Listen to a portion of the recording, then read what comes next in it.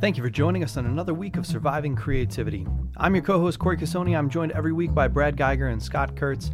It's the show all about following your dreams, becoming your own boss, and surviving the process. This week, Archie Comics takes to Kickstarter. Some retailers are a little upset about it, some even going so far as to call for a boycott of the comic publisher and all of their titles. In response to this, and due to low backer support, a week later, Archie Comics left Kickstarter. We thought we'd get a little perspective on that, so we asked comic retailer extraordinaire Patrick Brower of Challengers Comics and Conversation in Chicago, Illinois, to come on the show and talk to us a little bit about it. It's a great conversation. We get some really good insight. So sit back, relax, and enjoy another week of Surviving Creativity.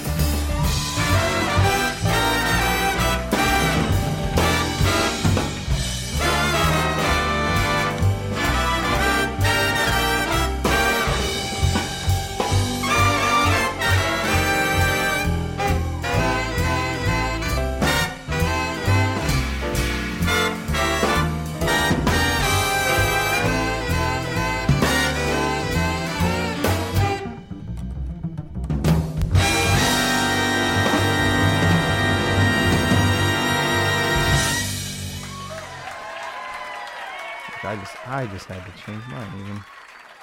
Oh wow! You just sound very different. Do I sound delicious now? Switch out my microphone. Give me a second, fellas. Sure. Do I now sound amazing? Yes, way better than I do. NPR level. Kiss my mouth. I'm the best. Kiss my mouth. Kiss my mouth. I did it. I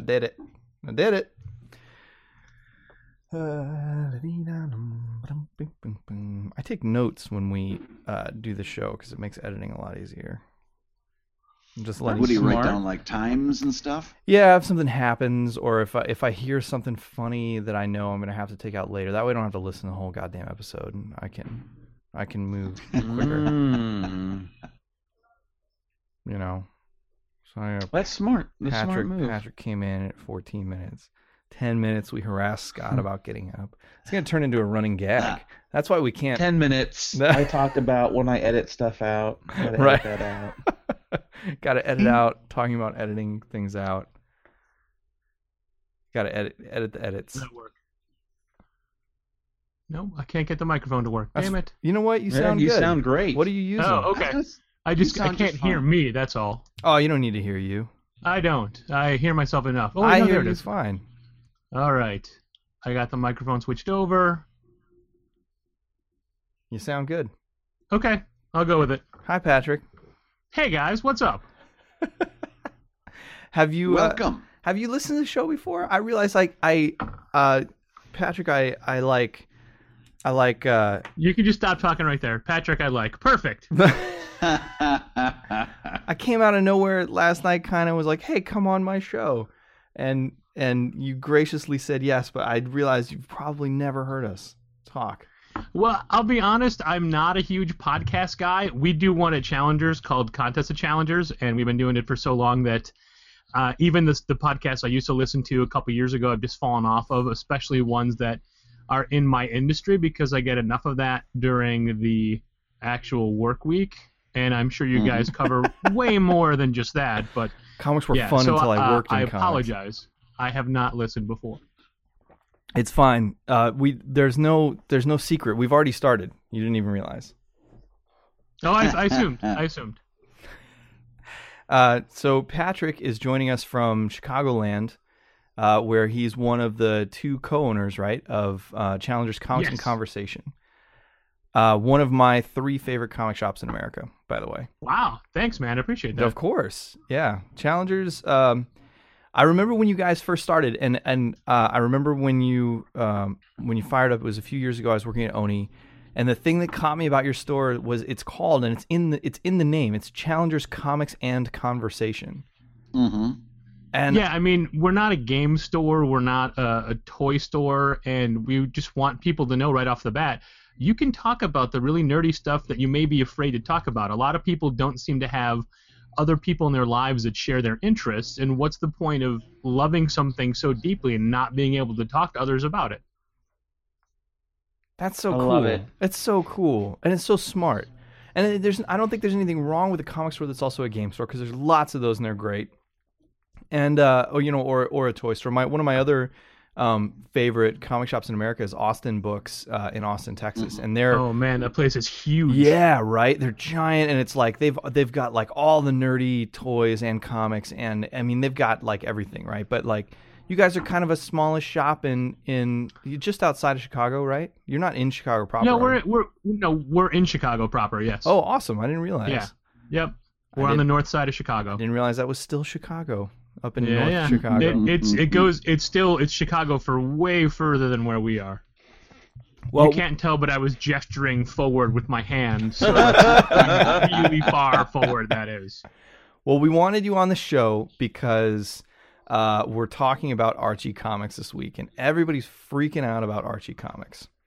And I want us to discuss it. And usually, since you haven't heard it before, usually the way this works is we all yell at each other and don't really come to a consensus on anything. Shut up, Corey. See? It's already started. So to catch people up, Archie Comics, who makes Archie, in addition to the Sonic the Hedgehog comics and the Mega Man comics, but for the most part, the Archie comics, the Archie Universe comics, which are many, believe it or not, they decided to do a Kickstarter. And they're kickstarting a new like Archie #1 and 2 additional comics, a Jughead comic and I believe a Betty and Veronica comic. And they're trying to bring in some new talent. They're asking for $350,000.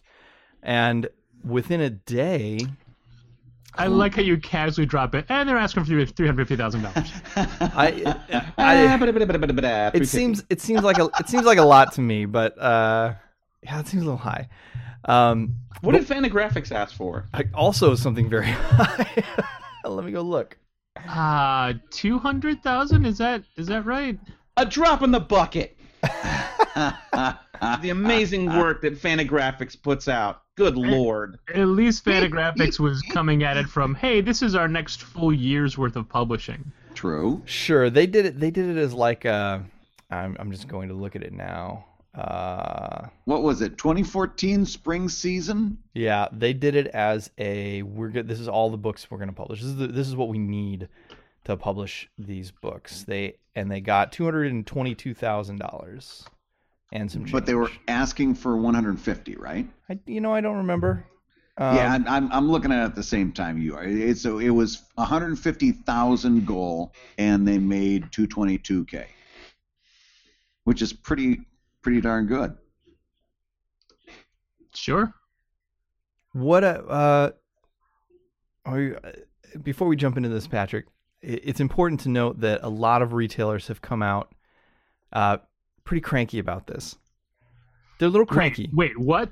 Retailers are up in arms about something in the comics industry? It's insane, I know. They're such a laid back group of individuals. I would never ever have bet on that. They're never mad about anything ever. No, we are the most peace-loving and universally relaxed, so supportive of comic any type of salesman in the world. I would say it's true. It's true. So supportive of all the creators and the companies making comics.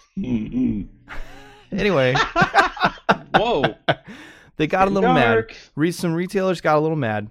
And the reason they got mad was because they say that basically Archie Comics is cutting them out of the loop. They're selling directly by doing this Kickstarter. They're selling directly to the user base, directly to the fans, and they're very mad about it. They're very upset that they're not relying on the retailers to get this done. Wow. What is the rule of profanity on this show? Fucking I don't think we've got don't one. drop fucking them care. bombs.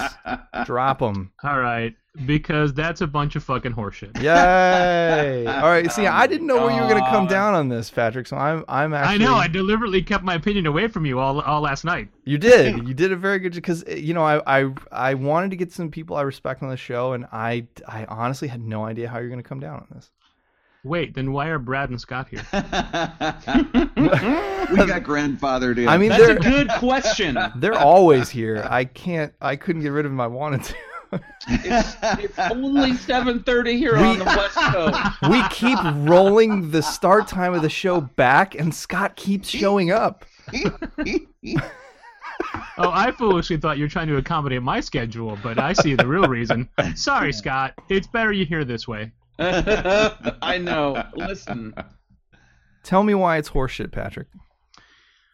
All right. I don't have a structured reasoning, but I've got a bunch of different thoughts I'll try to cram together.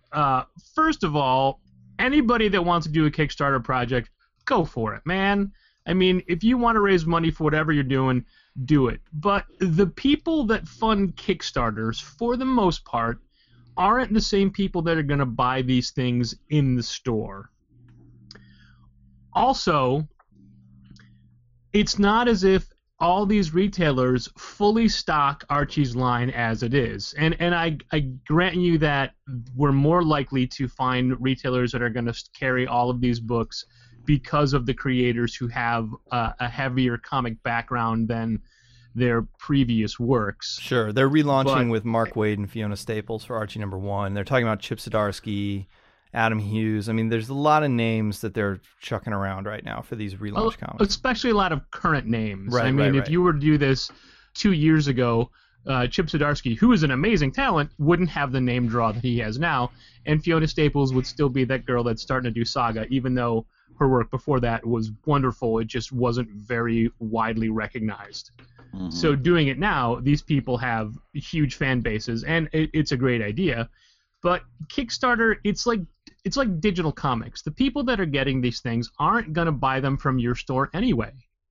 And if they choose to support it in a way that makes them feel better, that's great. So many times, our Kickstarter success ratio at Challengers is terrible. When we find a new project and we support it and we get, say, 10 graphic novels stock for the shelf, more often than not, we can't sell those 10 graphic novels. But Really? It's still, yeah, but I mean, it's because a lot of it is unheard of creators and unheard of properties, and because there's no, I don't know, Diamond or Previews buzz, if that's a thing that people care about anymore, and because a lot of this is stuff they wouldn't have heard of, they only have us to rely on as far as saying, oh, take a shot at this. And a lot of the times we can't even vouch for the quality of a book. We just think, hey, why not? Let's give that a try. Let's do it. Or I get suckered in often by seeing what other people have backed, and I get emails from all of my Kickstarter friends that'll say, you know, so-and-so backed this project, and I'll go, oh, what is that project? Let me take a look at it. And I think, oh, I'll try that for the store. But, you know, it's a crapshoot, and it so happens that most of the retailer levels for Kickstarter are higher, much higher than what we would order if we were ordering these through Diamond or a different distributor. So that's part of it. And, you know, you can't necessarily gauge quality until you have it, but that doesn't mean we'll stop trying. What's your average order on a comic, on any sort of any given comic? I know there's probably going to be a huge disparity, but let's say a non-Big Two, non-Marvel, non-DC. If it's something we've never heard of before and want to give it a shot but don't know anybody involved, we'll start with 5. If it's got a creator that we know, we will go up to 25. And this is without having pre-orders or without really having tested it in the marketplace before. So 5 to 25. So overall, I mean, pretty low.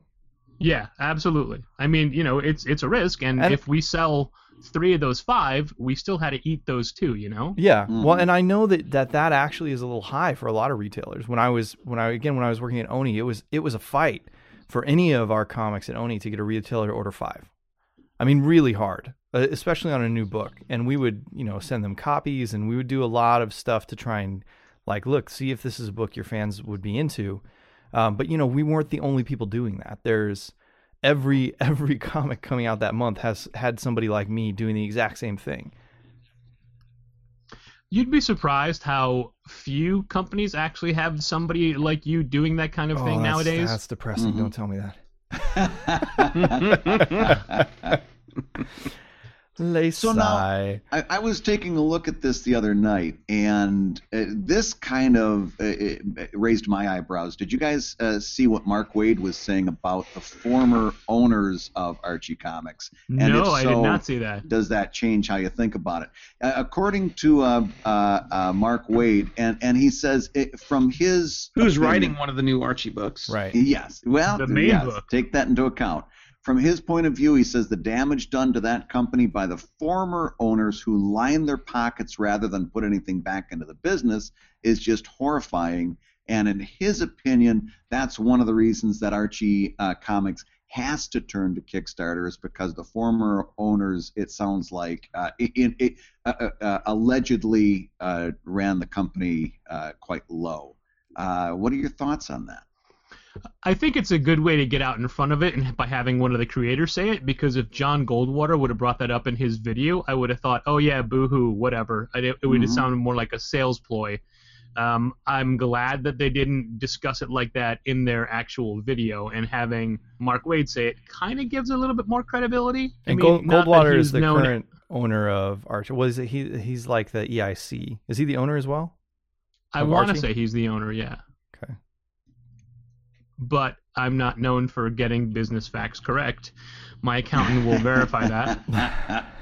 And while we do respect Mark Waid as a comic book historian, I don't necessarily know that his business acumen is up to that same level, but I don't see why it wouldn't be. And Sure. I don't think that he would say stuff like that without it being true. So, yeah, now that I know that, I mean, I do feel bad for the company, but, man, I tell you, a lot of really good companies go out of business and a lot of bad companies stick around, so it can't be a deciding factor in whether or not somebody supports the book. Mm-hmm. The thing that boggles me about this is I've been digging through past sales numbers, which eventually get posted, just looking at anything that Archie publishes. And every month they've got 3 to 5 comics, usually a Mega Man or a Sonic comic, that's selling about 8,000 copies. Okay? And if you're new to the comic industry or to any kind of selling, this is really important if you're a creator or an aspiring creator. If someone is buying something from a wholesale distributor, as the creator, assuming you're the sole creator and publisher, you're going to get about 40% of that cover price. So, you know, they're getting not big. These are not big dollars, right? It's not chump change, but they're not making buku bucks every month. And also, those biggest selling titles are also licensed properties, so they have a higher price point to be produced in the first place. Yeah, and they're going to have to be paying. Yeah, so they're going to have to be paying a license. They're probably paying a percentage to the licensor as well. And then just looking at their Archie comics, I mean, you know, we're looking at here's a number 7 of Afterlife with Archie that sold about 27,000 copies. It looked like a number 1 that they had done in the Archie universe, which was a Sabrina, sold about 45,000 copies. So, you know, these aren't terrible numbers, but they're also not super great. The top selling comics. But you're only looking at the direct market numbers. You're not taking into account. Yeah, exactly. What they're selling of their digests in grocery stores, and I mean, because Archie's one of the few companies that still does business outside of the direct market and does well. And that's kind of what I was getting to, and that's where I think this Kickstarter came from. And Goldwater had put out a letter, and he said in his letter that they have this opportunity to put Archie in Targets and Walmarts. And my immediate first thought and ding ding ding, Yeah. that's what has some retailers up in arms. not just that, but that's why he needs the Kickstarter. You don't just get into Explain this to our listeners, because you were talking to me about front of store one time. Sure. So when you walk into a Barnes & Noble and there's a table... If there's any at the Barnes & front Noble door, left and you're walking into one, right. If you find a time machine and you don't go use back it in to time. make out with Linda Carter circa 1977... Well, I tell you what. and instead go to a Barnes & Noble... like a sucker. We can even like the sap that you are. We can even make this digital because it's still happening today with Amazon. But we'll go ahead and use a physical bookstore because that's what we're talking about. So if you were to walk into a Barnes and Noble, or a Target or a Walmart for that matter, The front of house stuff, the stuff that's up front, any kind of table with a display on it or anything like that, like you know, most people assume that it's like, well, somebody who works here really likes that title and that's why it's up there. And in fact, the publisher is paying a fee to have that placement. And usually it's an advertising deal, a marketing deal where the seller, be it a bookstore or a Target or a Walmart or whatever, has agreed to order X number of copies of fill in the blank and to give it a certain placement. And the publisher has agreed to pay fees to have it placed there. And what they're doing, it's not as crazy as it sounds. What they're doing is the publisher is taking the risk that they're going to sell a lot more copies up front because they are going to sell a lot more copies up front. And the retailer is taking the risk of buying so many copies. Obviously, those are returnable, but usually the deal includes like you can only return so many of these things, right? So that happens a lot. And it was honestly, when I was in the comic industry selling at Oni, it was something that I wanted comic book stores to do. I wanted retailers to do deals like that with me, especially on comic books, which are non-returnable because the covers are, they're called floppy comics. They're these magazine covers. They'd get totally destroyed if you ship them back and forth. You can really only ship them once, and then it's pretty much done. And even then, and I think, Patrick, you could probably confirm, a lot of that's going to get destroyed coming in. Like what kind of loss do you guys see on comics? You get some pretty big destruction there? Yeah, lately there's been a lot of issues with our primary distributor with the quality control of the way the books are received by us. Right. But we work through it. We would actively work with a publisher that has a loyalty program like that. I don't know if loyalty is the right word for it, but we would talk to people about putting front of store displays for publishers, but sure. I don't think that it would get the same kind of reaction in comic shops, A, because they're so small most of the time and the front of the store isn't that far from the back of the store. Right. And B, I just don't know that it would work, but we'd happily try it. Comic shops tend to be built... I will call you after the show. Yeah. I've got a book coming out. Well, so I think that's what's happening here with Archie. I think what's happening is he has an opportunity... it's Goldwater, right? Gold.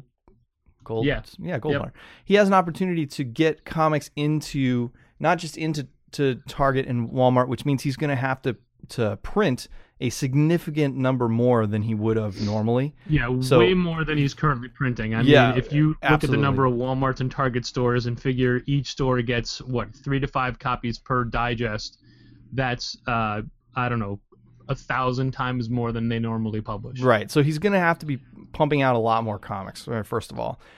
They say in the Kickstarter, the reason they're doing the Kickstarter is because they want to have not just Archie #1 and then slowly put out Jughead and then slowly put out Betty and Veronica, but they want to put them all out at once. So that's an increased cost.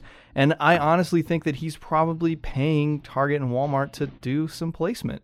So there's a cost there as well. So to me, a Kickstarter makes sense. You got to get the inflow of cash. If you think the fans are there and they're going to do some purchasing, you're going to reach, like you said earlier, Patrick, you're going to reach a totally different user base than you would anyway selling on Kickstarter.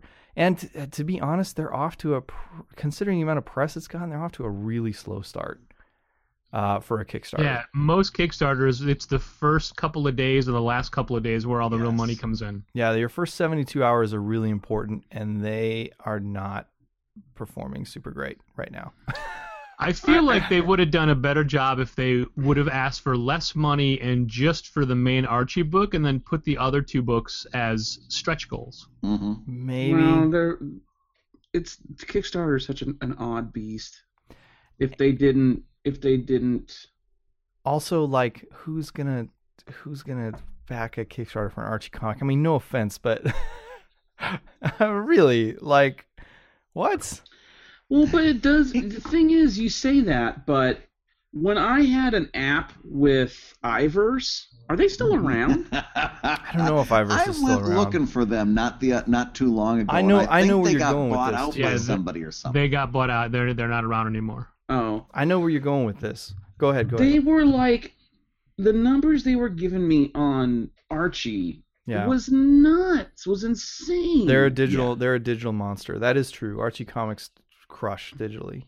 It's an easy go-to, right? It's got generational appeal, and like if you're a parent, you want to get your kid into a comic, it's an easy buy. You know what you're getting. What I'm saying is, what kind of business must they be doing when any mom that is going through a grocery, I mean, it's the only comic you can still find at a checkout counter. Yeah. That was the first thing I thought of when I thought of the Target and Walmart thing, is that they're already really I can't understand why retailers are this upset because over the Target Walmart thing, because they're already doing this in grocery stores. But are they still? I mean, I don't know about where you guys are, but I've not seen an Archie in a grocery store in like a decade in the Chicago area. I'm going to be honest. I'm married, and I haven't been in a grocery store for 20... No, I'm just kidding. I don't know. I don't know either. I think we take that for granted. I think that most of the time, like I will see occasional racks of comics in our one existing Barnes & Noble, but I don't see them in Targets or Walmarts, and I certainly don't see comics in the grocery stores that I go to. I was joking. I go to grocery stores all the time. It might be and now I can't think about whether I saw it last week. You know, it might be a regional thing. It could be anywhere where there are comic shops or somewhere else where they're going to buy that. They might not be placing there. Well, so I guess the question I have, and because it's been 2007 was probably the last time I published a book through Image. So it's been a good 7 to 8 years since I've really had a book go through the direct market where I'm dealing with it, and it's not just Image selling off old stock. So a lot could have changed in 7 years. But does Team Comics still exist? I don't know. Yeah, I don't even know what that is. So you're talking about the Team Comics. You're talking about the social media, like retailers are like, come on everybody, we're Team Comics. It wasn't social media then. It was a couple retail message boards. But Team Comics is the concept that we're all in this together, guys, and we have to keep the retailers afloat no matter what. And Team Comics is kind of what gets quoted when someone does something that, according to certain retailers, is going to harm the ecosystem. The very first one that I can remember is when Dave Sim decided he could make more money mail ordering phone books, and he was breaking the Team Comics rule because he was bypassing the retailers that had made him famous, and was only allowing the phone books of Cerebus to be sold by mail order because that's what worked for his business at the time, and so they boycotted him. So he was selling directly instead of selling through the retailers, and they got mad and decided just not order any of his comics at all. Right. So, and it was Team Comics was always quoted to me when it was always difficult for me because when I was doing PvP, my main business was online, and the comic business was a secondary business for me. So it's not that I didn't have skin in the game, but I certainly didn't have as much skin as other image creators. And when I would go to San Diego or other conventions, the image creators that I ran into all had complaints that I didn't share because this was their primary way of making money, and if their book didn't do good, they could get really pissy about how Image was doing things, and I was like, it's fine for me. That you didn't share what? What are you supposed to be sharing? Like your reader base, or I don't know what else. No, but like it was this thing where I was not very popular amongst some of the other image creators at the time, the independent creators, because they'd be like, well, Image doesn't do any marketing. And I'm like, well, that's your job. Well, Dark Horse markets. Right. Well, and they don't even have a marketing budget. What do you want them to do? Even if they spent $10,000 to have a marketing budget, to do what? Buy you an ad in Diamond? What's that going to do for you? Mm-hmm. So that kind of stuff was happening. It's funny because not even 5 years ago I used to hear that argument as well from creators. Right. And now it's just accepted that a lot of the marketing has to happen yourself. What happened is that I would say, okay, I have a new book coming out. I'm going to debut it at San Diego. Mm-hmm. And everyone at Image in the upper management would say, hey, you have to be really hush-hush about that.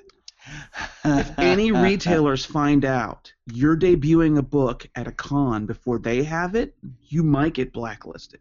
Mm. And I'm like, why?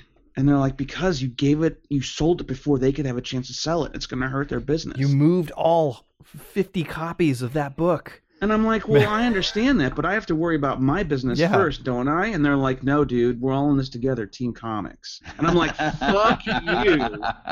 Fuck you, Team Comics. What are you talking about? Over the years, we've been involved with different organizations of collected retailers who we'd like to think have like minds and similar goals. And almost every single time, it turns into a not how can we make it better for everybody, but hey, this is a problem I have, and I need you guys to fix it for me. It's still a very singular one for one and none for all kind of situation, even though there's a lot of public groups that make it seem otherwise. And most of the time, we like to be part of these groups just to see what's going on and to see how outraged people get. And the amount of time most retailers spend being angry about things is time they could spend just trying to hand sell comics to people. Mm. Yeah, I had some bad experiences when I first started out in the retail comic business. I had a publisher of mine. I had a retailer come up to me at a show with a stack of my graphic novels, and he just put them in front of me and said, I need you to sign all of these. And I'm like, oh, wow, where did you get a stack of these? And he goes, well, I was at this show, and your old publisher said that you owed him money, and so I could buy these off of him for $1. So go ahead and sign them. And it's like, I remember getting really upset. Yeah. It was bad enough that, there was obviously a miscommunication between me and someone that I'd done business with, but this is the Team Comics guy? Like, what the hell? Like, this retailer in Dallas, and it, first of all, I know was very associated with Zeus Comics. It was not Zeus Comics. They're amazing. Eisner-winning comic store. But this guy was just so tickled to be sticking it to me. That he was going to buy him for $1 and you were going to sign him, then he was going to mark him up. And he was going to mark him up. Above and this cover is a guy, price and sell him. This is the guy who Image tried to convince me to change the formatting of my book because, and I swear to fucking God, they didn't fit in his custom shelves. Oh, really? Yes. So that was the comics of old. Well, that's what I'm asking. Is it the comics of old? Because I'd love for it to be the comics of old. I think it was. I saw it transition a little bit while I was at Oni. I saw that go away, and the reason I saw it go away was because of new media. Like, I think that it was a mix of technology was changing, so retailers couldn't get away with that crap anymore, but also people like Patrick and Dahl who run Challengers, the folks at Austin, Floating World here in Portland. It's like comic retailers started appearing that weren't doing that stuff. They were just running a business, right? Mm-hmm. And there was a dramatic, and then there became like the love for creator because of social media. People could get closer to these creators, and you saw, people like Mark Waid making, even though he had already made a name for himself doing mainstream comics, but people could be doing an indie comic and make a big name for themselves and have a huge following and actually move some books. A big trend that's happening right now is individual creators are putting together their own retailer mailing lists and sharing with us PDFs of upcoming books and any type of PR material. And literally, it's creators going directly to us, whether they have multiple publishers, like Cullen Bunn does this, Matt Kint does this, and these are guys saying, hey, I know that you guys are on the front lines. Here's what I have coming up, basically putting out a regular email chain or links to Dropbox files or a Google Drive file, which is saying this is what's coming up, because seeing the product ahead of time is a really good indicator for us as how we're going to order. And we really appreciate that the creators are reaching us before we place our orders and saying, hey, we're all in this together. So maybe this is the new Team Comics? Well, yeah, that sounds... I was told I couldn't do that kind of stuff. I'm as a matter of fact, I know that a lot of Image gives the email addresses of retailers to their creators because we get a lot of Image creators giving us. Yeah. A lot's changed. I gotta figure out how I gotta figure out how I can get those email. I would do that in a heartbeat if I get a hand on that list. Is it too much though, Dal or Patrick? Is there some point where you're just receiving so many emails from so many creators? I mean, there are thousands of books published every month. There are, but it's not as many creators doing it as you would think, and it's easy to, like, you can tell when it's a cold call, like, hey, you've never heard of me before, or when it's an established pro. Granted, each of those emails deserves the same amount of consideration from us, but it does, but I feel that's part of the job, man. I mean, I feel like I owe it to my customer base to look through this stuff and say, hey, this may be a thing that you want. Mm-hmm. The worst thing that I can do to a customer is when they come in and say, do you have this book? And I say, I'm sorry, we didn't carry that. That's the worst I'll order thing. It for you.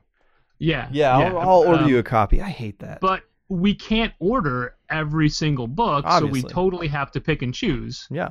But so it's up to us, it's up to Dal and I, and to anyone who owns a comic store to do as much due diligence as possible to be able to make educated sales guesses on these books. Is it just the two of you, Patrick?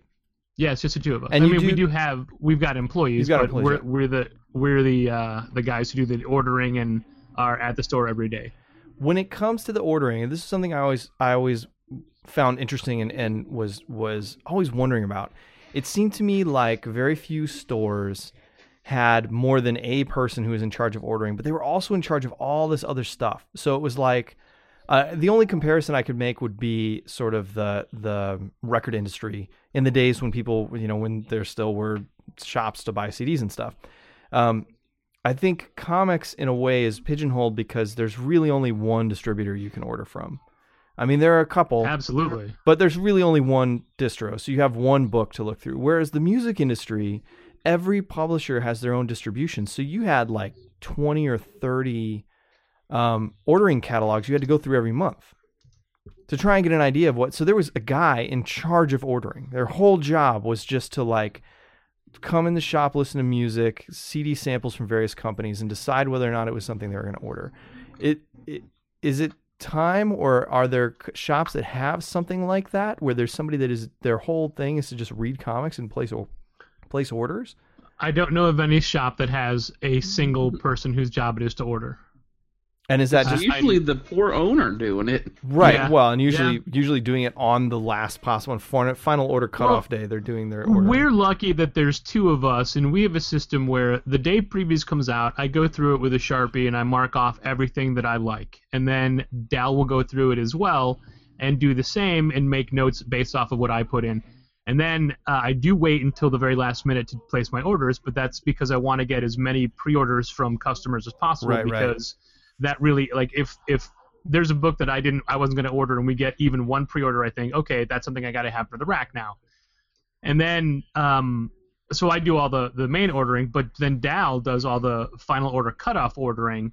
So it's really a process that involves both of us greatly, and I think that definitely benefits us, because there's plenty of times where one of us will find a book the other one didn't, and it's a big hit, or vice versa. Do you ever miss a title?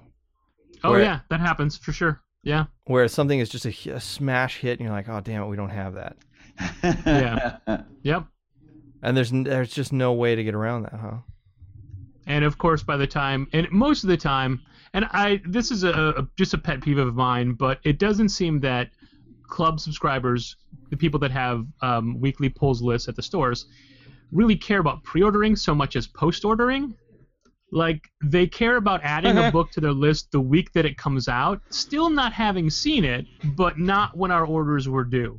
Yeah. And a book like Secret Wars is a perfect example. Like Secret Wars, we had maybe 12 or 13 pre-orders when the book actually came out, but now that it's been a week, we have almost 60 for it in the span of a week. Wow. And these are people who are adding it before they've even read it. So if you want to add it now, why didn't you add it then when we could have adjusted our numbers better, Yeah. But I mean that it's only going down. The number of people that pre-order things is only going down, and I'm that old man telling the comic subscribers to get off my lawn because I keep yelling about this, and it will never change. So I just have to accept it. So as far as pre-orders with them always going down, what does that mean for you? Does that mean you're going to start taking more risks, or so you're taking less chances, not more chances? And there's a level of people expecting us to be able to turn them onto the new thing or to recommend things. And I'll give you an example. This week, Harrow County #1 comes out from Dark Horse, and it's written by Cullen Bunn, and it's drawn by Tyler Crook, two guys that we have great relationships with, and it's an amazing, amazing horror book. It's really probably the best thing both of them have done, and that's saying something. But our pre-order numbers are virtually non-existent because people don't know what a Harrow County is, and even though they recognize these names, Cullen Bunn especially has a lot of product out on a regular basis. So this is going to be a week of us telling everybody, no, man, you got to look at this. You got to at least flip through it. This is a great book. That's my next question to you as a retailer. And I know that this is a big part of your model, but isn't that the thing that shops should be doing instead? And I bring that up because there's one of my favorite shops here in Portland is a shop called Floating World, and it's run by this guy Jason, and he gets these comics just from everywhere. I mean, everywhere. He's ordering comics from these distributors in like Scandinavia that you can't get here because he's reading these comics and going, these are cool, and he's bringing them in. And then he's telling people, he has a firm understanding of his user base, and he's like, you got to read this comic, right? He knows everybody that's coming to the shop. It's not that he's not doing the sales of the big two, because he knows which people want X-Men or Batman or whatever, but he also knows that guy would be really into this thing, or that one girl that comes in would really like this bizarre comic about bears living in the woods.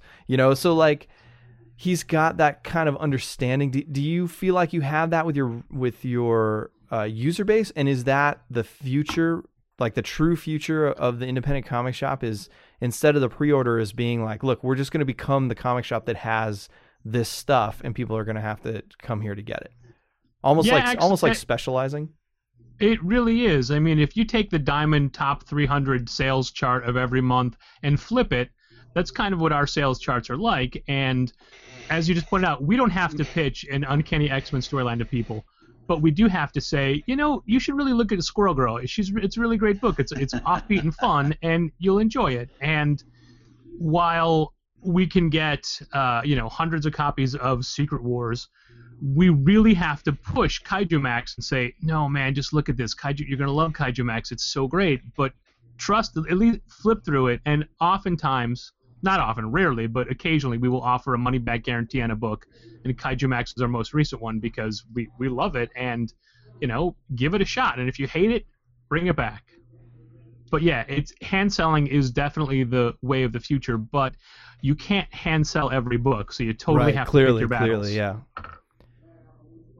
Yeah, that's something that somebody said to me. God, I heard it years and years ago, and it stuck with me. That for every high-tech revolution, there is a high-touch counter-revolution, and that sounds an awful lot like what you're doing. It's more community-based. It's more, but you've got to be a lot more tuned in. You can't just be lazy and sit back and order the Batmans and the Spider-Mans. You've got to actually care. You've got to really care about comics to do what you're doing. I look at it as a interesting time in society, and I told Dal that around 2018 I'm thinking of maybe leaving the comics industry, only because at that point I'll be 50, and I don't know that at that point I'll be comfortable being the guy saying to everybody, no, this is the cool new hip thing you've never heard about, like why should they take my opinion for it? But if it's still the case, and if the books are still great and my passion is still there and people still will listen to me, like I can't just put a time period on that. I just have to wait until I don't feel it anymore. And right now, man, comics are probably the best they've ever been, and I totally feel it. I agree. It's interesting to me that you say that. I mean, I understand the idea of like, where you're getting older, you feel like you're getting irrelevant, and them Tumblr kids are just doing something you don't get. But I question your decision only because In every other art form, the longer you've been doing it, the more well respected you are. And for some reason, when it comes to pop entertainment, the older you get, the more people are like, well, that guy doesn't know what he's talking about. Do they, or do we just worry that's going to means happen? anything? See, that's what I think I agree with you, Scott. I think we worry that that's the reality, but I don't think that's actually the reality. You feel that way selling it. Imagine if you were creating it. See, but I don't think that's the case. I think because like sometimes, I mean, look, I just finished a week of PvP where I made Night Court jokes. And good ones, by the way. I've been enjoying this week. Hey, thanks to Daredevil, there's a Daredevil Night Court mashup that's going around, so people are actually looking at Night Court again. Right. And because of PvP, Scott. Clearly, it's that trailer only exists because of PvP. We all know it. I said, I actually think a lot of people know Night Court. I think stuff lasts a lot longer than you think, and retro's kind of a big deal now. So, but I was talking to Krahulik, and I said, "Hey, Control-Alt-Delete as a Kickstarter is up to $300,000, three times as much as any Kickstarter I've ever had. So I feel very old and irrelevant right now." And he's like, "Oh man, did you have to tell me the number?" And I'm like, "Yeah, if you need me, I'll be on the porch in a rocking chair telling kids passing by how Man of Steel is not my Superman." And it feels that way sometimes, you know? Yeah. It just feels like, God, should I still be making comics? But then you see someone like Stan Sakai and Sergio, and it's like you never hear anyone go, "Well, Usagi just turned 30. Time to stop reading it." Yeah, I don't think Raina Telgemeier is going anywhere. When you know what I mean? Raina's not, because she's young. But I'm saying in 20 years or so, I don't think you're going to hear the last of her. And this is what I think is so weird too, because I feel like maybe this is an American thing. Like if you look at Western European comics, or you look at East Asian comics, the older creators are still creating and still well read. Do you see what I'm saying? I think that maybe that's all in our head. I think it's a fear. Yeah, I think it's an American thing. I think it's in our head. What we're saying, Patrick, is don't quit, because you are going to understand comics better than the young kids that are coming in. Now, listen to the young kids when they tell you what's new and hip, and read it, and then scoff at it. Here's what he's afraid of, right? He's afraid of being in a story on Newsarama where it's like, beloved retailer died, and he's like, "Oh God, I'm gonna die in this store." we do have the benefit of Dal is a decade younger than I am, and our staff is a decade below him, so we do have a lot of generations covered. But as a guy who's on the floor 40 hours a week, I never want to feel like people come in and just laugh like he doesn't know what he's talking about. But that's on me. I mean, that's in my head. So what do I know? I want to bring up something. Comics. Yeah, comics. I want to bring up something that Brad said earlier too about the touch cell. What did you say, Brad? The touch. For every high-tech revolution, there's a high-touch counter-revolution. I think. What does that mean? Like vinyl's coming back? Well, yeah, maybe. That's not true. But like for every big thing that comes out that separates us, there's somebody that's kind of doing something that's more. That doesn't use technology that brings us together. Oh, I gotcha. You know what I mean? I think the comic equivalent, and this is the thing I think that is going to replace the whole Team Comics thing to Scott, and it is already happening, are some of the groups that are springing up, like Beware the Valkyries and that kind of stuff. This is a group of female comic book shop retailers and employees who are getting together and going, "Here's a book I read, this is awesome. Here's a book I read, this is awesome. Here's a book I read, this is awesome. Let's all agree to push these titles in our shops across the world." Mm-hmm. And it's working. And it's a great idea, and I'm a big fan of the Valkyries. We have 3, I think maybe more than that, at least 3 Valkyries on staff at Challengers. But I do have one small wish for that group, is a lot of creators go to the Valkyries directly and give them PDFs of upcoming releases, but the Valkyries don't ever share that with the people that do the ordering at their stores, and a lot of times they're told they can't, but what's the point of like get us excited too? Well, that's on the creators as well. Don't I agree? Yeah, give it to everybody. That's something I always thought was weird was sending out copies of your book in advance. Why people are still so freaked out about that? It's just this constant like it's going to be pirated. Because someone's going to pirate it. Ah, shut up.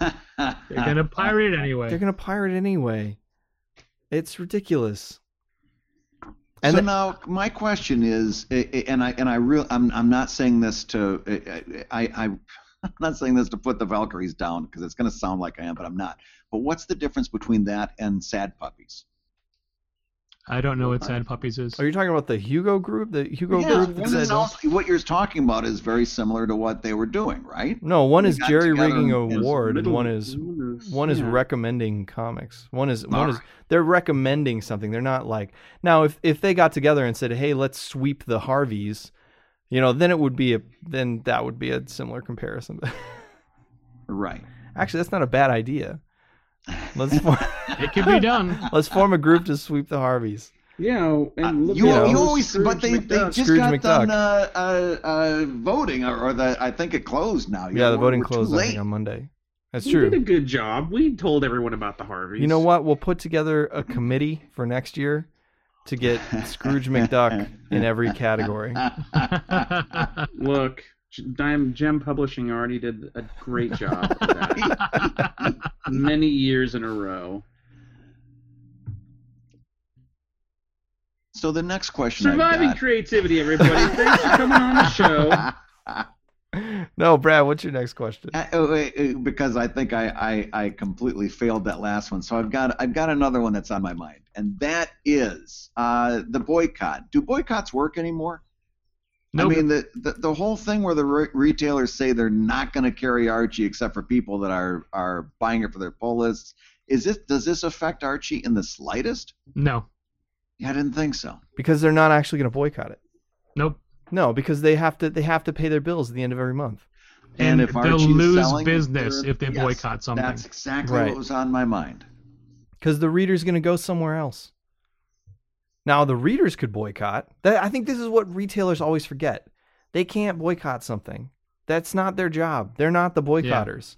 Yeah. It's the end user that gets to do the boycotting, not you, retailer. Sorry. That's right. You're a facilitator. That's the other thing that always used to get a bug up my ass about was that this idea that retailers were how to say this without being a dick, that retailers were the important ones, I guess. Do you know what I'm trying to say, Patrick? That it was like... Oh, yeah, absolutely. We're not. We are just the facilitator, and if we weren't there, the people that still wanted to read these comics would find a way to get them. I think... Go ahead, Scott. Is this the new norm? We should start publishing comics again. This is not what I experienced. It is the new norm. I hate to say it's the new norm. I was told by retailers that I was the reason my comic was doing well. Oh, Scott, don't get me wrong. There's still about half the retailers that'll tell you that. Okay. But the other half won't, and hopefully that's the part that makes you happy. Okay. I have a funny retailer story. I'm going to remove all the names. I had a number one coming out, a new book coming out. And I had a very large comic shop, one of the biggest comic shops in America, and I was trying to get them to order copies of this number one. And I had, we had done everything. We sent them the issue well in advance to give it a read, and not just the first one. I think we sent the first 3. Patrick, you might be able to figure out what book this is based on what I'm saying, but we sent the first. I won't reveal any secrets. We sent the first few copies, not just number one, because this was a book that we were adamant was never going to miss a month, because at the time that was a big deal, where it was like a book came out and these books are supposed to be monthly, and then it would be 3 months before you saw it again. And I believe that to date this comic is almost done. It's about to wrap up, and I believe it has still not missed a month since it launched. I don't know what you're talking about, Scott, but we sent several. Now I'll tell you the retailer, Johnny. So we sent I think the first 2 or 3 issues of this book in PDF to everybody. I even had some retailers complain that they could not read PDFs. I'm not even kidding. And I sent them physical copies. I was going to make a joke that this is a couple years ago, so PDFs weren't as common at the time. And it was about 4 years ago, and it was hard to get retailers to read a PDF. Really hard. It was hard to get reviewers to read a PDF. Some of the top comic review sites would not accept a PDF from me. I'm not even kidding. This was it was like 4 years ago. Not that long ago. I know comic reviewers, and I put that in air quotes, that won't review a book unless they get a free copy of it. Yeah, and that's all they're in it for. Oh my God, I love you. Can we be best friends now? We can. Did we just become best friends? Do you want to go do karate in the garage? I know you guys are in Portland, I'm in Chicago, but I feel something here. I'm tempted to come to C2E2 just to hang out. Yeah, man, we don't even do C2E2 anymore, so I got plenty of time to hang out. Yeah. So I had this retailer, one of the largest shops in America, and I was trying to convince him that he needed to buy, order copies of this book. We had really been courting him. This is a big shop. We wanted him to bring it in pretty heavy. And he said, I believe we were even going, at the time, we were talking about having the creative team there for launch, because I think we were launching this book on Free Comic Book Day. We had a free comic book. The first issue was a free comic book, so everybody got it for free. And the second issue was the first issue that cost money. Nope, no idea what book it is. There's no clues in this whatsoever. Yeah, you could figure it out. It's not hard. And I swear to God, the retailer said to me, we'll do this. We'll order this many copies of the Free Comic Book Day book. Remember, this is a book that everyone's getting for free, and it's very cheap for the retailers to buy this book. They said, we'll have them out, but you'll pay their way. You'll put them up. We'll feed them. And I said, oh, thanks. And they said, but we need you. I'm not even kidding. We need you to buy a billboard on the freeway. No. What? We need you to purchase a billboard promoting my shop on the off-ramp of the freeway that comes to my store. No. Wow. And I was just like, why would I do that? And I said, hey man, because, and it was the Team Comics argument. It was like, you got to support us. We're who was make the number of books they were going to order a good number? It was not even. I didn't think so. Not even enough. And this is actually, in the end, this is how I discovered Austin Books and Comics in Austin, Texas, was because it was. So it was the other Austin retailer. No, they weren't. They were in Texas. They weren't the Austin retailer, but pitchforks and torches at the ready. They weren't in Austin, but because of that, I discovered my one of my top 3 favorite comic shops in America, and that's Austin Books and Comics, and it was because this other retailer and there are a lot of retailers that still believe this. They weren't in Austin. There are a lot of retailers that still believe this, that it's they weren't in Austin, because there are like 2 other amazing shops in Austin. See what happens when you get me up at 7:30? No, Austin is chock full of good comic shops. Don't get mad at shops in Austin. Of all the cities to get mad at shops, Austin is not the one. There's like 4 good comic shops in Austin. But this was a common theme I found, and ultimately one of the reasons why I personally had to leave that end of the industry was because I just couldn't do it anymore, man. I couldn't handle these retailers telling me that it was my job as the publisher to sell their books. Like that was what I kept getting over and over again. I got requests for, I'm not even kidding, TV commercials. They wanted me to buy. I had a retailer who wanted me to buy a TV commercial in their local broadcast, because you can buy commercials locally. If you would just give me a gold bar for every book you want me to sell, we're in business. Well, one of us is in business. I had, what else did I have? I had buy a billboard. I had buy a TV commercial, local TV commercial. So many weird ones. The requests were just insane. I had retailers that wanted returnability. They wanted to send the floppies back that didn't sell. And I actually did something similar to that for a while, where people could ship them back to Oni Press, and we would then take those floppies to conventions. The ones that were still good, we would take to conventions and sell at conventions. So we would actually eat floppies, and we'd give them like almost like trade credit. It didn't work out at all, because if retailers used it appropriately, it would be a really good program, because then they could order heavily, take a risk on a book, and if it didn't work out, send it back and have trade credit, and then they could buy a perennial seller from Oni Press, like Scott Pilgrim or any number, Courtney Crumb, or any number of graphic novels, right? Which it worked out. It was a good trade. The problem was within 2 months, 90% of the retailers were taking advantage of the system. What? What? Come on. Just immediately, like ordering. I can't believe. How dare you, sir? What? Ordering crazy numbers of titles that there's no way they were going to sell, just to return them. And then you're setting up more rules, and then it gets worse and worse and worse. And it was like, even when we went out of our way to try and help retailers, a vast majority of them were just destroying the system. Wow. I don't think you could sum up retailing any better than that. And on that note, gentlemen, I've had a wonderful time, but it is New Comic Book Day, and I got to go to the shop. You got to go to the shop. That's awesome. I appreciate you guys having me on. I will come back anytime. This was a blast. Yeah, you're gonna be our retailer correspondent from. Yeah, I'll do it. And maybe we've got Scott Patrick on the ground. You won't even have to get up at 7:00. Sorry for that. No, I will. Don't worry. Don't get me up. All right. We'll get him up whether he wants to or not. Brad, Scott, thank you guys. Corey, thanks so much for having me on. Patrick, thank you so much. This was so much fun. You guys have a great day, and no matter what you're doing today, just remember, I'm out there in the trenches on your side. Well, not your side, but everybody's. The comic fan side. Go buy comics. Team Comics. Yes. Team Thanks, comics. guys. Bye-bye. Patrick from Challengers Comics and Conversation. I love him so much. He's fired. He was really good. Fired. Patrick and Dahl, they have one of the best shops. No joke. If you're in the Chicagoland area, go to Chicago. Go to Challengers. It's a great shop, man. It's such a good shop. I love that it's got conversation in the name. That's so smart. I remember when they opened. Patrick and Dahl, this is what they did when they opened. And this, if you're interested in opening a comic shop, I think this is really smart. I met them first. I met them first at a convention, and before they had a shop, and here's what they did. They walked the floor and introduced themselves to all the publishers and explained what they wanted to do with their shop.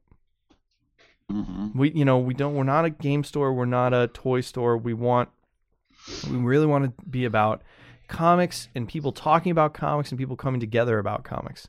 And that was how I first met them. They came to me at a convention and introduced themselves, handed me a card, and like, we're going to be opening at this time. If let us know if there's anything we can do. Not let us know what you can do for us. They said, let us know if there's anything we can do. Let us know when you can build us a billboard. Right. Or you can buy a TV commercial. If you could just buy new shelving. I actually had this guy tell me. Actually, I found out about it from a message board that I was not supposed to be a part of. It's like, this is a piece of shit. I can't stock it. Because PvP used to bind at the side. And so did Liberty Meadows. Yeah, I remember. But I wasn't a big name like Frank at the time. Yeah. But I was local, so he wanted to stock the book, and he's like telling Image, he's like, we're getting some blowback from retailers about it being bound on the side. And I'm like, well, does Frank get it too? And they're like, well, Frank. And I'm like, how many retailers? And they're like, it turns out it was one retailer. And I was like, well, is there something we can do, like give him a special deal? And it's like, they told me the retailer, I'm like, I know that guy. He's local. And it's like, yeah, that's the problem. He wants to sell your book because there's a local. And I'm like, I cannot believe this. I'm so upset. Like, I see the guy all the time, and he wouldn't. It's not that he wants to come to me, and then it just turns out like it's a board where they vent, and he felt safe venting about it. I don't know. It's angry young Scott. And so I think that Tavis is a real problem, and we got to do something about it. Well, it's about time we finally address that, because I agree. I think the guy's a troublemaker. I think he's. This is the second week in a row that Tavis has walked in. Brad. Yeah, and I feel the guy just nipping at my heels, like. Brad, I swear to God, the other day he made a pun and then went, hoo-hoo! I love how you couldn't resist the same laugh. Davis, what was the pun? I want to know what the pun was. No, he's just kidding. I'm making it up. Oh. It's theater of the imagination, Yeah. Corey. I did shave my beard though What? Oh, did you really? to look like Brad's. Oh, okay. Oh, Oh, you got the Van Dyke going? Davis Maiden in the studio. One of these days, we should just set up. We should just stream the studio all day long, just as people come in and I'm out. fine with that. We used to do it all the time. But I mean, like just the whole day. Like as soon from the very beginning, there'll be like hours of just emptiness, Of just dead air. because at some point, hours of me sitting here by myself. right? I used to forget I was streaming, and then I would sing along to music, and then realize that everyone was just loving me singing along to music. That's how my readers found out I know all the words to Wild Wild West. That's I wish Dylan was in here. I need to know what color we're making this potbelly pig. There's a potbelly pig? Being introduced in PvP today, yeah. Oh, my. I got to tell you, I tried to do the Night Court characters in a strip months ago. They are ridiculously hard to do, and you did a really good job with them. Oh, okay. Thank you. They're hard to draw. You mean? Yeah, they were really hard for me to nail, and caricature doesn't come real easy to me. Would you like to know my secret? What's your secret? Anytime you want to do a caricature of somebody, step one is type in the person's name and Al Hirschfield. Really? Yeah, That and then was your secret? look at how he did it, and then do a caricature of that. Oh, that's brilliant. I'm not kidding. Wow. Because what happens is, or any caricature, just if you want to, like when I did the George Lucas caricature, I typed in George Lucas caricature because someone who's much better at this than me has already figured out what features are important to exaggerate, and then I just do my own exaggeration of those features. You do a caricature of the caricature. That's pretty smart. Yeah. You're cheating. That's what you're saying. You're cheating. Yeah. All art is cheating. It's true. I thought we went over this. Didn't we? Vamir did it all the time. We have a whole episode about it. Gosh, is there anything else you want to talk about? I feel like I don't know if there's anything else going on. I mean, Archie Kickstarter, yay. So what did we decide about that? Well, we didn't get into it too much because we were talking to Patrick about retailers, but I guess I just don't get what the problem is. This is a part, and I'll bring it into video games as well too, because there's a video game by the guy that created Castlevania Symphony of the Night. There's a Kickstarter for a new video game that he's doing because he couldn't get one going either, and it was like, people they genuinely get upset about this, and I don't understand why. They get upset when a company or like someone that they believe should. I'll tell you exactly why people get upset about it. People have a weird. I think most people. Boy, my brain is swimming now. There's so many things I want to say about this. So, Krahulik just recently did a strip about the Avengers: Age of Ultron. And he had the definitive thing about this whole Joss Whedon controversy. Like people are very upset about what Joss did on Avengers: Age of Ultron. And Mike's in the comic, Gabe says nobody hates Avengers 2 more than Joss Whedon does. Because he's a creator and he's not happy with it. The end. No one hates it. No one can hate it more than him. And I said to him, God, that is just such a poignant, amazing, take on that. And Mike said, yeah, people who don't create will never understand. And it made me think about how many things that we as creators deal with that people just don't get. And it's not their fault, because there's certain things even I as a creator just don't understand. Like, I always tell Kurtenacker that what he does seems magic to me. Kurtenacker is a composer. Sorry, he's music. A composer. Like the idea of sitting down to compose something And I said it leaving the second viewing of Age of Ultron, like, how do you even start to make something like that? Like, where does it begin? It's so huge. I know that Joss wrote it and he said it almost killed him making it. I can believe it. Like, it's just, it seems too big. It doesn't seem real. And I certainly don't know what goes into making it. So what ends up happening is that people just make these assumptions. And one of the assumptions they make is that if you have it's the reason why we like seeing our comic on the shelf, because it feels like this, oh my God, it's real. Look, it's a comic on the shelf. That I'm not supposed to have one of these. This is what people who have $1 million companies have. Well, no, you can have a comic on the shelf. It's really not that big of a deal. It just doesn't seem like it at first. So people get upset because the assumption in their brain is that Archie Comics is this $1 million company. They've seen it at grocery stores. Why do they need a Kickstarter? Yeah. Kickstarter is for people who can't make things like Archie. And I think people also get pissy about it because Kickstarter is, kind of like the democratization of it. It's for the people who can't do it on their own, and they don't like the idea of the big guys. Like, this isn't for you. Why are you doing this? That's a great point, but I took it I took a left when you took a right.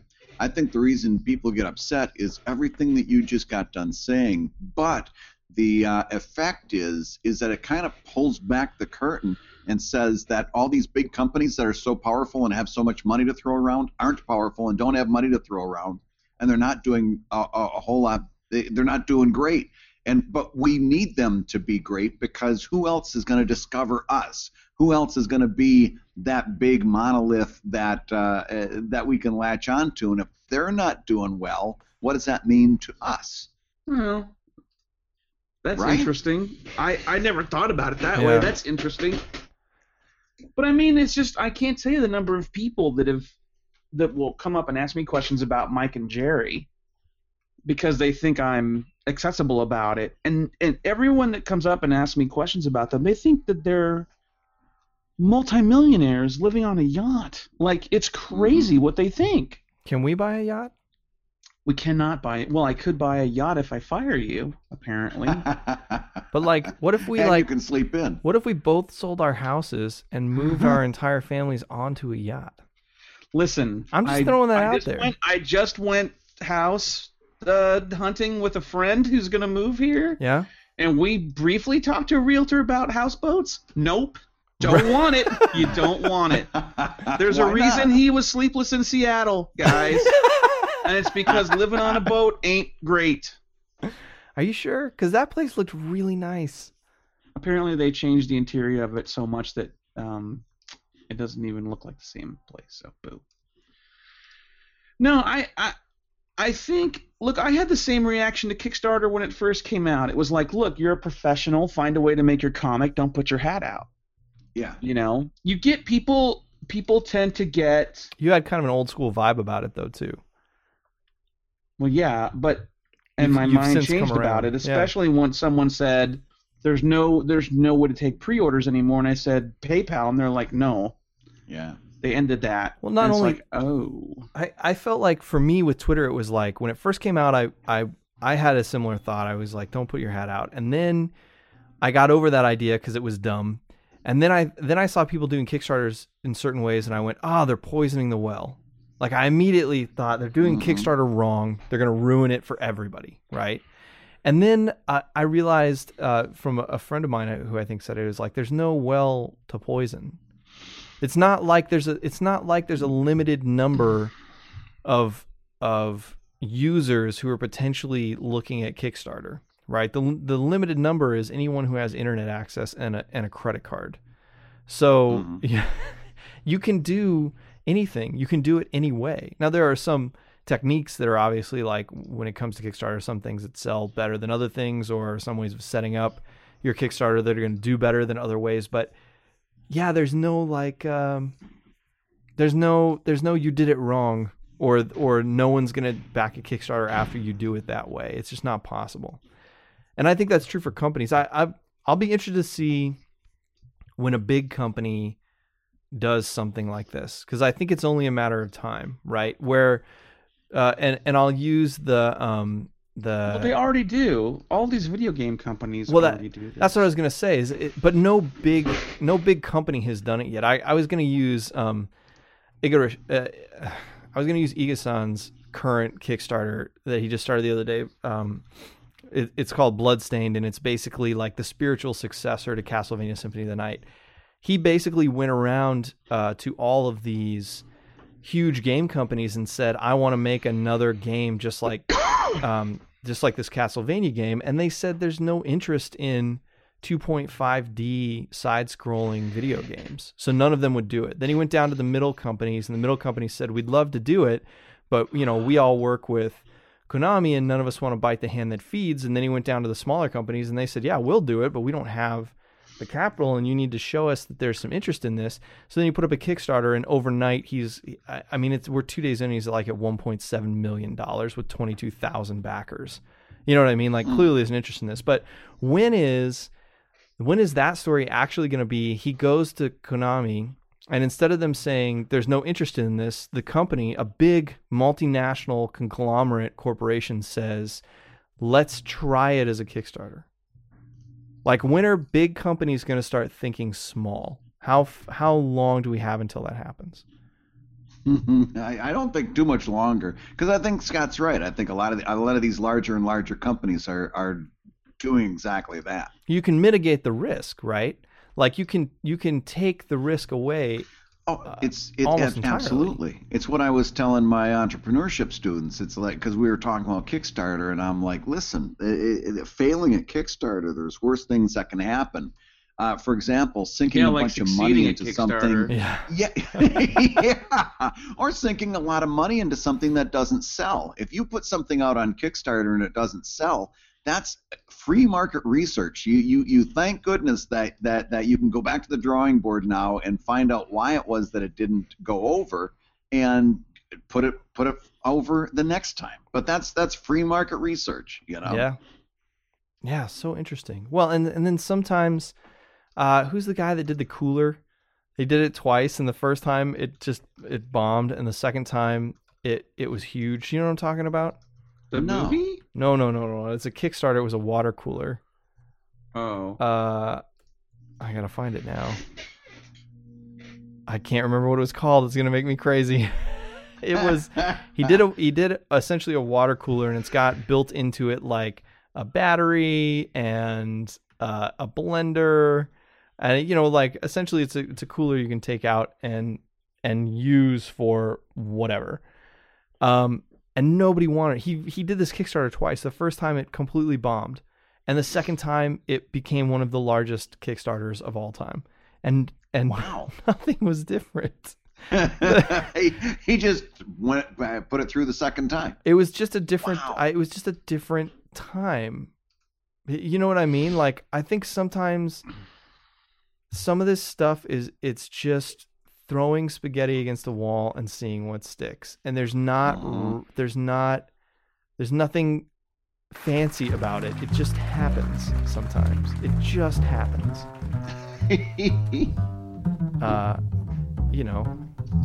There's no secret. Do it and see what comes out. Yeah, there's worse things than failing at a Kickstarter. And that's the main number one thing that you hear is like, oh, well, I don't want to put it out there and fail. Right. Well, let it fail and then do it again. I mean, it's not that big a deal. And learn from it. Yeah, absolutely. Let it fail and then start it again with a lower cost if you can still make the numbers work. It's not complicated. Yeah. I think fear of failure is a big problem. Go fail, please. Fail and fail again and fail again. We talked about that on one of our shows, didn't we? Or I'm having a slight recollection that we talked about it. It's that we've got this screwed up idea, screwed up approach to failure, where we're trying to avoid failure, and really that's the best way to learn is to fail and then do that next step, which is to take a step back and kind of objectively look at it and dissect it and then move on. Yeah. Well, listen, we should all go draw, or in my case, look at a spreadsheet. I've been drawing. We know, Scott. We hear your pen on your tablet. I'm sorry, I can't not draw. I understand. It's fine. Are you guys mad at me? Is it ruining the show? No, it's great. What are you talking about? I don't know. It was nice to have Patrick on. I like Patrick. He was really He was good. great. What a great guest.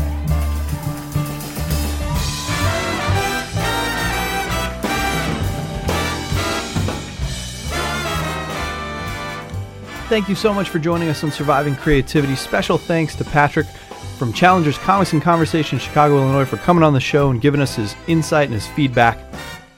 If you like what you heard, please consider becoming a patron. Go to patreon.com/Surviving Creativity, where you can help support the show. Also, remember, you can find us now on iTunes. Just search Surviving Creativity on iTunes, add the show to your queue, and you will get updated every time we've got a new episode. Have a great one. We'll see you next week on Surviving Creativity.